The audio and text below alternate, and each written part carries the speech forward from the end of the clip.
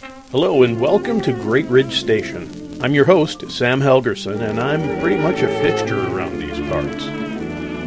Thanks for stopping in on your way through. Season 2, Episode 4. Glad to have you back with us. If this is your first time here, this is part of a series on what leaders actually do.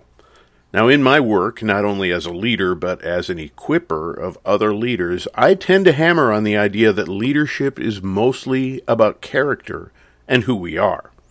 But there's no arguing that leaders have to do things, or they're just sitting around looking pompous.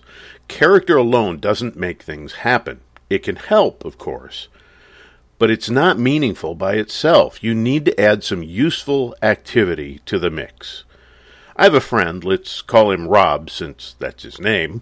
He's an entrepreneur and a small business owner. He has a remarkable ability to assess people's fit and figure out if they'll be a benefit or a hindrance to a team. Now, since his success demands healthy teams, this is a big deal, and he recognizes that not everyone is a fit for the team or for his organization.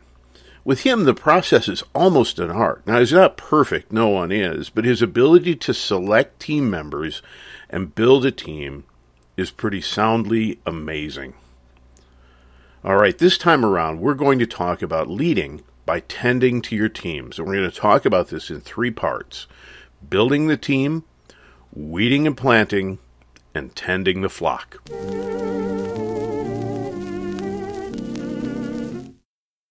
Let's talk first about building the team. You may not have the opportunity to build a team from scratch, but there are always things you should think about. Sometimes you'll find yourself in the position of having to rebuild a team, and that can happen because of market and industry changes, personnel changes, budget cuts, or just good old-fashioned team stagnation. You know, the research suggests that a productive team has only about 18 months of full productivity before it will start misbehaving. And as a leader, you have to plan for that. What does it mean for a group to misbehave? Well, obviously, it depends on the group, but it could be that they lose their ability to innovate and they move into just sustaining mode. This is troublesome because they look productive, but things within the broader organization have moved on. Some teams will go into full meltdown mode and refuse to work together. Some will start eating their own young, if you know what I mean, and others will protect their turf so much that they're unable to work with others. That can turn into some really unhealthy in-group, out-group dynamics. So, as a leader, it could be that rebuilding is needed to fix a problem, but it could also be for the cause of preventive maintenance. You need to be ready to build and rebuild teams with little notice. See, like any other strategic initiative, you need to consider what a team needs to accomplish before you mess around with it. You'll want to think about things like people's values, their strengths, their temperament, their ability to lead or collaborate with others. Now, we'll talk more about this when we discuss setting a direction a couple of episodes down the line, but for now, think about the people. Every team needs an innovator, a strategizer, a couple of ambitious followers, and a workhorse. Now, admittedly, that's just my opinion, but I've seen this play out over, a whole lot of years now.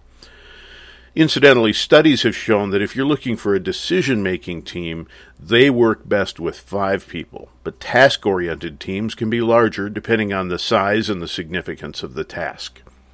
See, one piece that often gets overlooked: teams need someone who can talk to the outside world, to report on progress and seek further direction. Without that, teams can become isolated and run the wrong direction for a long time before anyone even notices. Either way, you need to create a team that understands its purpose, with team members who work well together and know how to lead themselves. This doesn't mean that the team you assemble will work well from the beginning. There is a phase of team development called storming that really involves fighting it out, establishing a hierarchy and a pecking order, and figuring out how they're going to be productive. Now, as a leader, you need to be confident enough to let that happen, and smart enough to know if it ever happens to become destructive.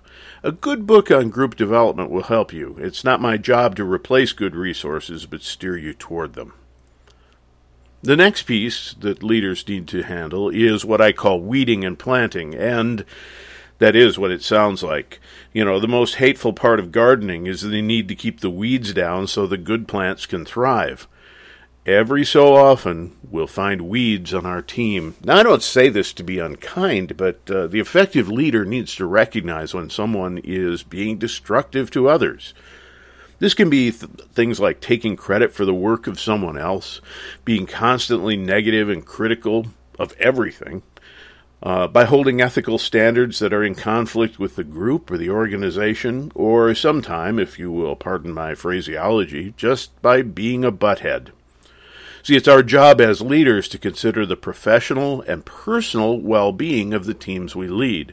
There's an old proverb that one bad apple can spoil the whole barrel. Now, you need to remove the bad apple to save the rest of the barrel. This is one of the things that matters to leader success. Are you willing to get the weeds out of the garden or the bad apples out of the barrel?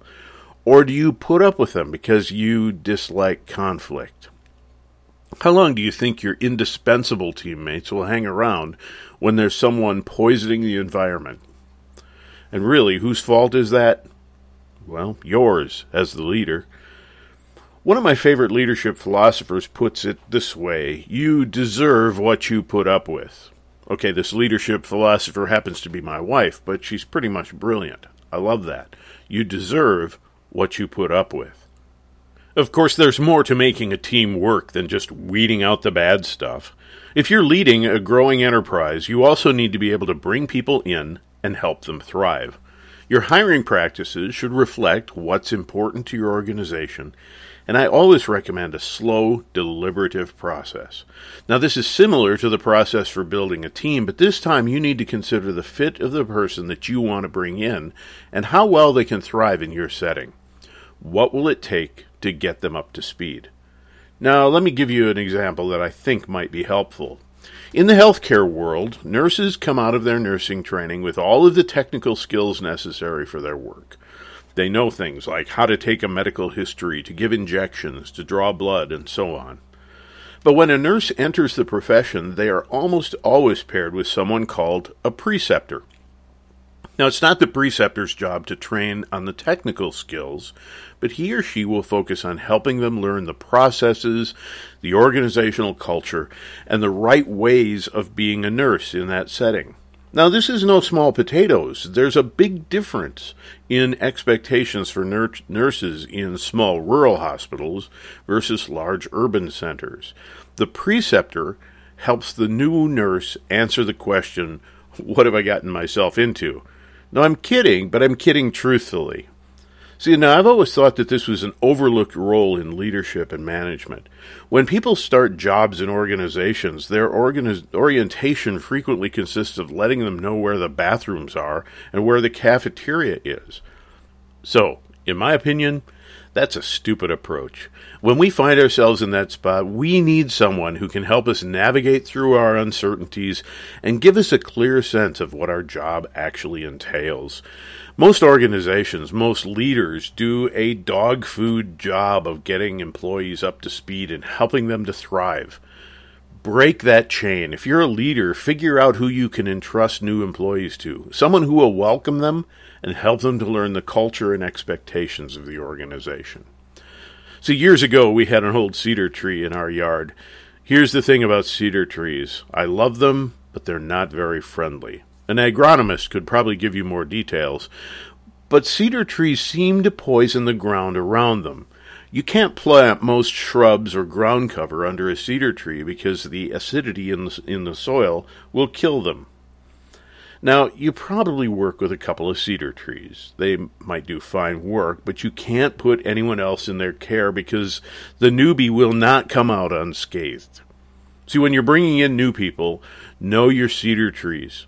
And don't make them preceptors. Be intentional about finding good preceptors. Now, I'm not in the healthcare world, but I've been told that the quality of that first preceptor will shape the quality of the rest of your career as a nurse. So as leaders, let's adopt that preceptor practice. Let's get this right and make a change in the way we approach leadership. Okay, next up is tending the flock. And yeah, I'm mixing metaphors here. I moved from gardening to shepherding with no warning. So my apologies, sort of. I love a good mixed metaphor. And it's not because I'm not the sharpest crayon in the basket of eggs. So, with no further ado, let me talk for a few minutes about your responsibility to tend your flock. For a surprising number of leaders, this one is particularly difficult and frankly even a bit distasteful. The main reason is that this requires us to know every member of our team as a person and not as a job title. Now, when I say that, you need to understand that I'm an introvert, and that bit of advice is challenging to me, but I've had to learn to overcome it without trying to become an extrovert. It might be appealing to lead from the side or from the way back row, but you can't. You have to have skin in the game. In other words, people need to know that you are invested in what's happening, and they have to see you enough that they're willing to invest their confidence in you. If you don't really know the names of the people on your team, well, as they used to say, shame on you. People need to know you know them. They can't be invisible to you. You need to know what drives them. You need to know why they have chosen to work at this particular organization. You need to know their greatest joys and their greatest frustrations. You need to know who they are most connected to in the workplace. If you don't know those things, how are you going to lead that team? Leadership is not some amorphous thing that simply tells people what to do. Mercy, it can be way more than that. I think team building is challenging because it's some of the most hands-on work that leaders do. People don't self-organize into productive teams without solid personal leadership. Some of the best people that I've put on teams were people that I had to convince and assure them that they have something to share, they have something to offer. If I hadn't been there, they may never have stepped up. Their contributions may never have happened. Now, that's not patting me on the back. That's recognizing that leadership has personal value to others. You need to know your team members enough to read them, encourage them, challenge them, and motivate them. You have to know when they're having a bad day, a bad week, a bad year, and help them navigate through it. One of the uncomfortable truths of leadership is drawn from Henry Ford, who said, "Why is it that I always get a whole person when all I need is a pair of hands?" It's true. You get the whole person with their strengths, their weaknesses, their confidence, their insecurities. Leadership is all about getting the best out of people who may not even know what that is. I can tell there's one snarky person thinking, yeah, unless your team works remotely. Well, snarky person, even in that setting, people bring their whole personalities with them. I've led a lot of virtual teams, and I've seen the same dynamics play out across continents and across oceans. And yes, you still need to take time to get to know them. You need to be able to tend your people well, know what they worry about, know what they care about, and know how to motivate them. As I've said elsewhere, motivation is always personal. You don't care about your team members without interacting with them, and you can't lead them if you don't care about them. So, some of you, again, thankfully not the snarky one again, some of you may be asking, but what about CEOs? They can't possibly know everyone. Well, the same principle applies. Let me share a story about a CEO that I once worked with. Now, this gentleman was an almost obsessive introvert. I'm not going to mention his name because I hold him in really high regard, and I don't want you to speculate or think less of him. He was shy almost to the point of awkwardness in social settings, but he surrounded himself with what I call his deputies. These were all VP-level leaders that he interacted with regularly. And as a leader, he invested very heavily in those VPs. Now, in a way, they served as his hands and feet to the organization. He modeled good leadership to them, and they modeled good leadership to the rest of the organization. In this organization, I was not a VP, but I had earned the CEO's trust and his confidence, so I had a chance to see how he invested in those around him. He was a good role model for those who ask me, I'm an introvert, can I still be a leader? Well, obviously, yes. So, what can you do right now? Go talk to the people you serve with and ask them one at a time. This isn't a group activity.